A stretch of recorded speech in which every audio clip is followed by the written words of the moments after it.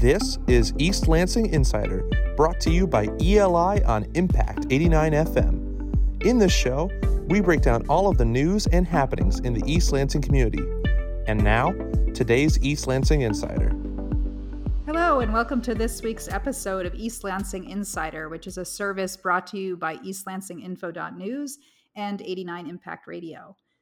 I'm Alice Dreger. I'm the founder and executive director and publisher of East Lansing Info, and today we're going to be talking about the City Council elections, which are coming up on November 2nd, 2021 in the city of East Lansing.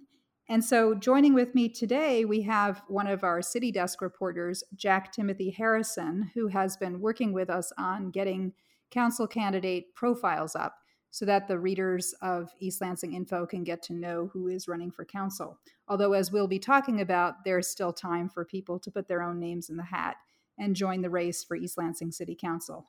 So, Jack, welcome. Tell us a little bit about yourself.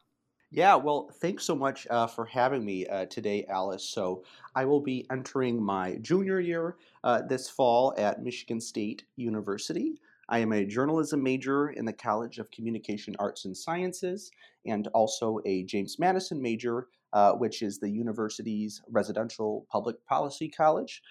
So like you said, for the East Lansing Info, I've had the opportunity to report on City Council, and that includes the upcoming City Council elections. And so outside of this role, I am one of three student representatives for the College of Communication Arts and Sciences in ASMSU's General Assembly, which is the undergraduate student government body. And to make 2 points about ASMSU, the first is that the Assembly passes bills to promote policy changes that advance the needs of students. For example, a big one was the pass-fail policy you saw this past academic year. And the other point is that ASMSU employs dozens of mostly student staff that really promote its services, such as ASMSU's readership program or legal services. Great. Well, the connection we've had with you and ASMSU this year has been just terrific in terms of helping our reporting for our readers, because I think one of the things we've been lacking at Eli is enough of the student perspective. And we know from census numbers that students make up about 3/5 of the population in the city of East Lansing.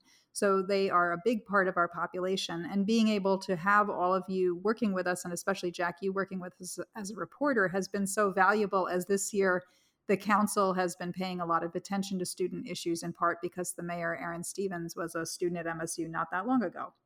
So, Jack, you mentioned a bunch of stories for us. One of the stories you did for us recently, for example, was about the CATA finances, and you and I worked on that together.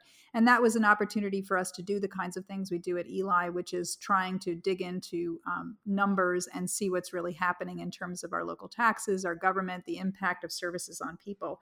But today we are going to be talking about the city council elections. And again, that's going to be on November 2nd of this year, 2021. I just want to explain to folks a little bit about the background of what's happening with this election, because it's different than ordinary. And that's because of resignations that occurred on City Council last year. So East Lansing City Council has 5 seats, and they're all at-large seats. In other words, there's no ward system in the city of East Lansing. And normally this year there would be 2 seats open, and that would be the seats of Aaron Stevens, who has decided not to run again. And it would also be the seat of Ruth Beyer, who was due to end her term this November. But Ruth Beyer and Mark Meadows resigned suddenly from council last year in July. And the consequence of that is that there are actually 3 seats open. 2 of the seats are for 4-year seats. Those are the seats currently held by Stevens and would have been held by Beyer. And one of the seats is filling out the rest of what would have been Meadows' term. So that's going to be a 2-year seat. So what ballots will look like for the people who vote in the city of East Lansing in November will be that they'll be able to choose up to 2 people in the 4-year column and just 1 person in the 1-year column. The top vote getters win. East Lansing has not adopted a ranked voting system, so it's not adopted a system where you rank everybody and then the person who gets the most support wins. In this case, it is winner take all. So the top 2 vote getters in the 4-year column will be seated on East Lansing City Council, and the top 1 person in the 2-year column will be seated on East Lansing City Council. And if people think that their votes don't count, I can point them to what happened in the last election in 2019. And in that circumstance, two people on the ballot, Mark Meadows and Eric Altman, who at the time were mayor and mayor pro tem, were divided by only about 2 or 3 votes. And in fact, if there had been a recount, the recount might have found that Altman won.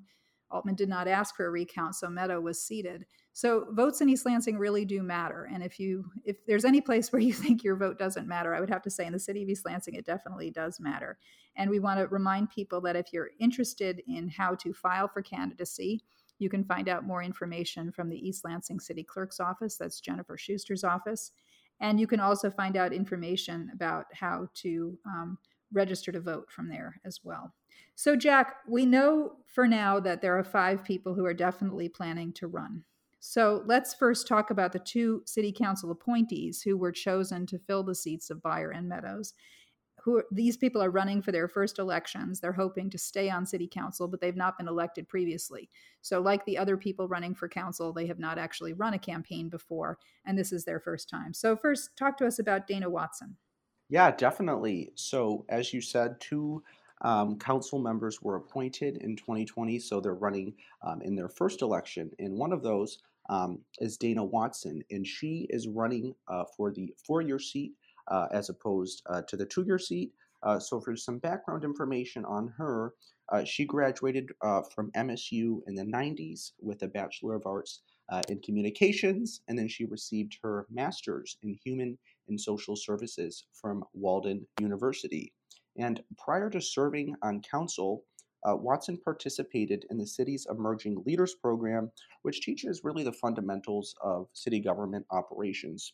Watson also served on the Human Rights Commission and the Planning Commission. And since 2009, she has worked for the Ingham County government as a health educator lead, and she assists with community education and engagement. And so for the issues now, Watson told Eli that policies relating to the environment, economy, and inclusion are going to be important for her. For some more specific issues, she said addressing the pandemic is going to be important, particularly the implications for businesses it created. She also said housing, and finally policing with regards to reform and how finances are managed are going to be important for her. And so the other candidate who was appointed and running in his first election is Ron Bacon. And unlike Watson, he is running for the 2-year seat as opposed to the 4-year seat. Bacon attended Saginaw Valley State University, where he received a bachelor's in criminal justice and psychology, and then a master's in organizational leadership. He played college football, and he also assists the varsity football team here in East Lansing at the high school as well. Bacon told Eli that he's worked over 20 years in the biotechnology industry, and outside of council, Bacon serves as a commissioner for the MLK Commission of Mid-Michigan, and he's also a board member of the East Lansing Educational Foundation. And so for some of the issues, Bacon really talked a lot about finances. He said a big priority for him is really examining areas of code and policy to ensure that the city is really set up for growth and is very future oriented.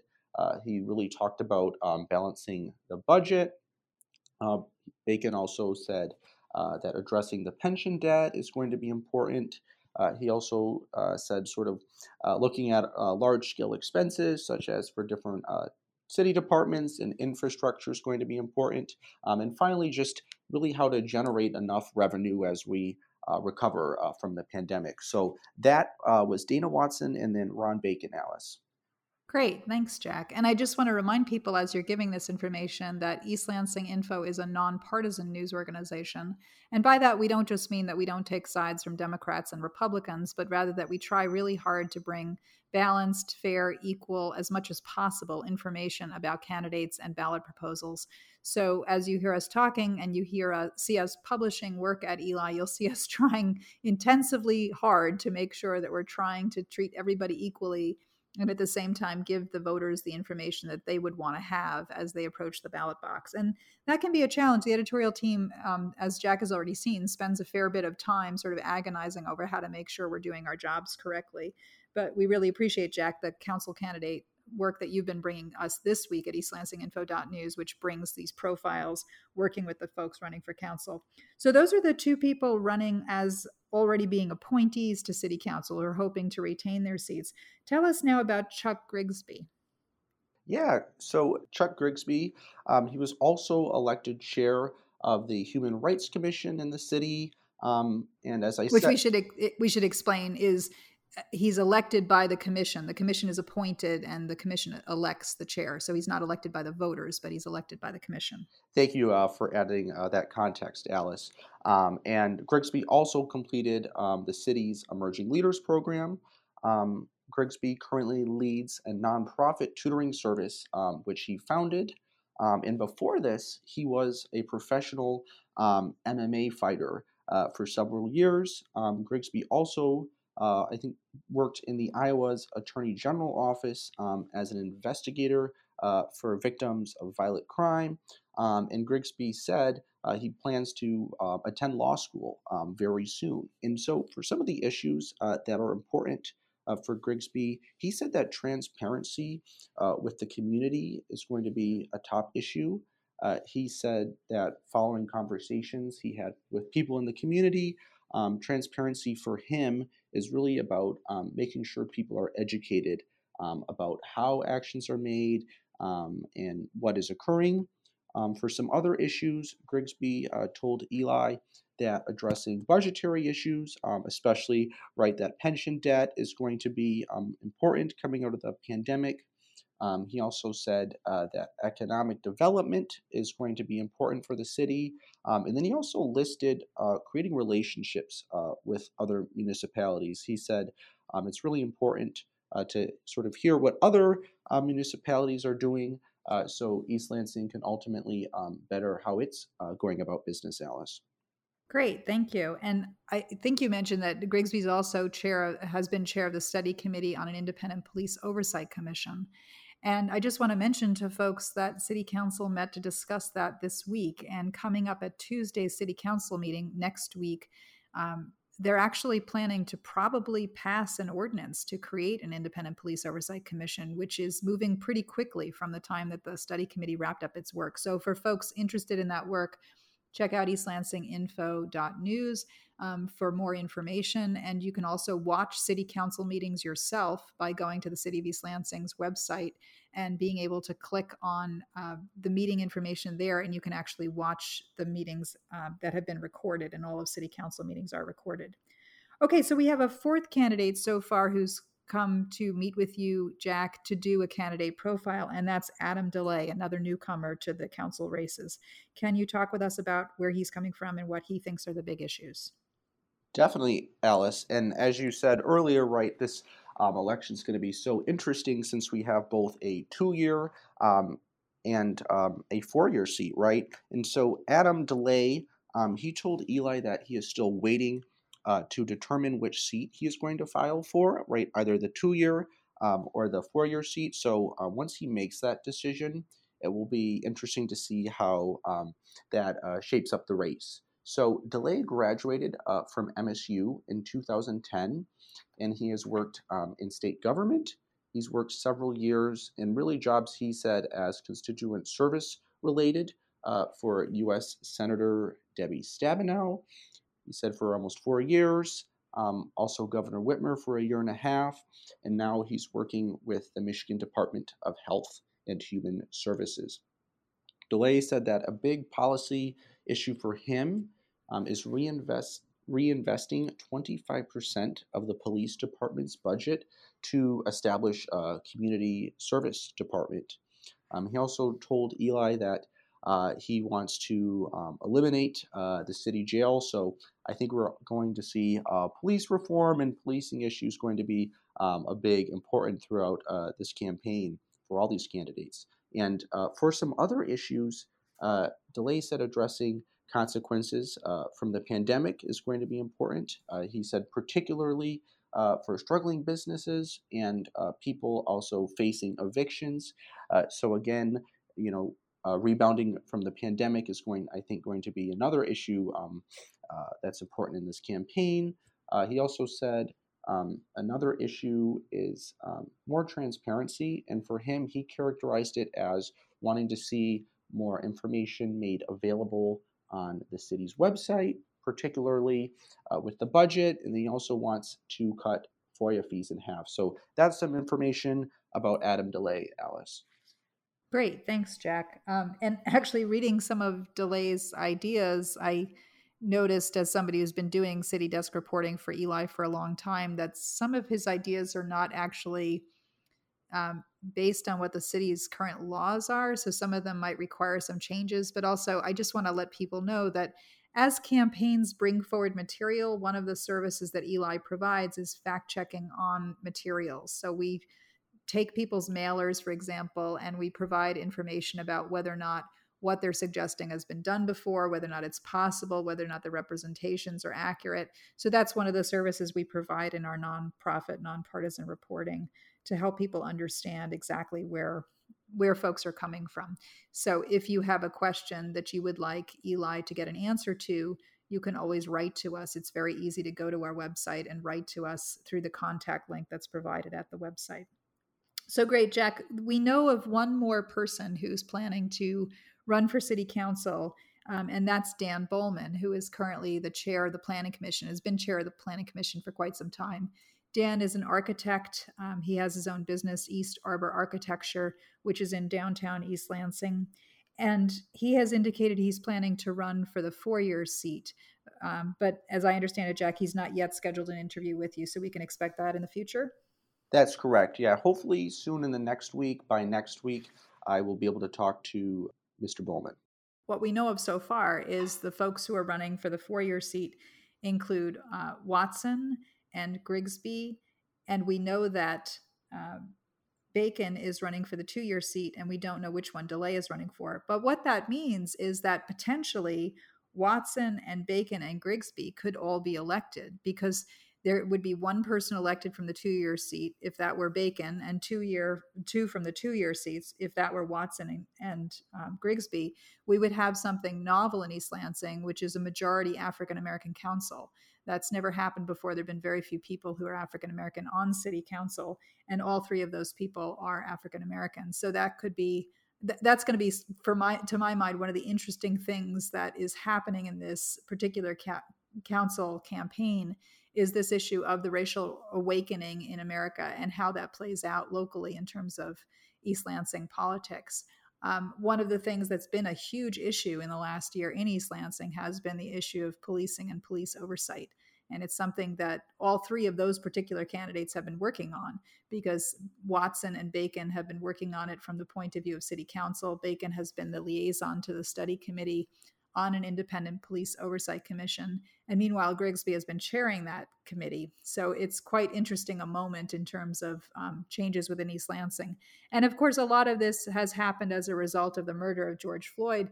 But even before that occurred, East Lansing was already undergoing a kind of re-examination because of charges of police brutality made by 2 African American men, which Eli has steadily reported about. So I think it's going to be quite interesting to see what issues emerge and which candidates emerge as we go forward. We have already 5 fairly, I think, interesting candidates in terms of coming from different perspectives, taking on different issues. So I think it's going to be quite a fascinating election season. Jack, tell us a little bit about how ASMSU is thinking about council elections and thinking about student power with regard to the city, because the city makes a lot of decisions that directly impact the lives of students while they're in East Lansing. Yeah, definitely, Alice. And so just to give more context about ASMSU here, so ASMSU has a government affairs department, and that department engages with East Lansing city government, either advocating for its own goals or promoting the city's efforts. And so the government affairs department has been involved, right, in matters relating to city council, right? I think we saw that with Ordinance 1500 last week about extending the timelines that tenants have to re-sign a lease, and several different representatives or staffers of ASMSU came and made public comments. And so, for previous council elections, as listeners might know, ASMSU, in collaboration with the East Lansing Info, hosted a council debate on the issues. And so, this upcoming Thursday, the Government Affairs Department in ASMSU has invited Mayor Stevens to speak on Zoom about his time on council and being the mayor. And as you noted, Stevens is not running for re-election. And according to information put out by the Gov Affairs Department, Stevens is expected to speak about what his experience was like running for city council as a student. So, Alice, I'm very interested in this event, and specifically if it will motivate students to run for council, and how this would shape the race if any students do file, since, as you said, there's still almost a month to file. And I want to add, too, that in my observations, I've seen students and ASMSU taking more of an interest in East Lansing city affairs. And I think this is really neat and important to observe. Yeah, when Stevens was elected, there was a council race that had very few people running, and I think that gave him an advantage. There were 2 seats open, and there were 3 people total running. It was Ruth Beyer, um, Aaron Stevens, and Susan Woods, who was looking to be reelected. Beyer and Woods were both seeking reelection, and Stevens basically took Woods' seat. This time around, there's a more crowded field emerging, so it's going to be, I think, more difficult for everybody in terms of getting ahead of the pack. But it could certainly be a election in which students could have that kind of voice and that kind of power. That said, the way that the city council is set up in East Lansing, in terms of the way the charter sets it up, does not really favor students. And you and I have talked a little bit about this offline. I thought we would talk a little bit about it since we've got time left. The city charter sets up 5 council seats only, which is a relatively small number of seats for a city as large as ours.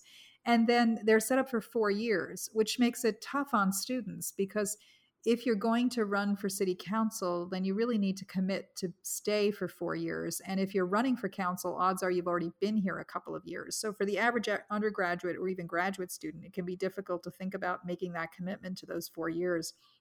For Stevens, for example, we see this sort of bridging between his time as an undergraduate and the time after. And I think part of the reason he's not interested in running again may be because he's moving on to do graduate work. I'm not sure about that, but he's talked about that in the past. But the other way in which students are somewhat disadvantaged is that there is no ward system. And so the student votes are the same in terms of the at-large seats as all the votes of everybody else in the city. And students tend not to vote in off-year elections. And the council was, I think, purposely set up in some ways to be in the off-year numbers. So it's in the odd years every 2 years.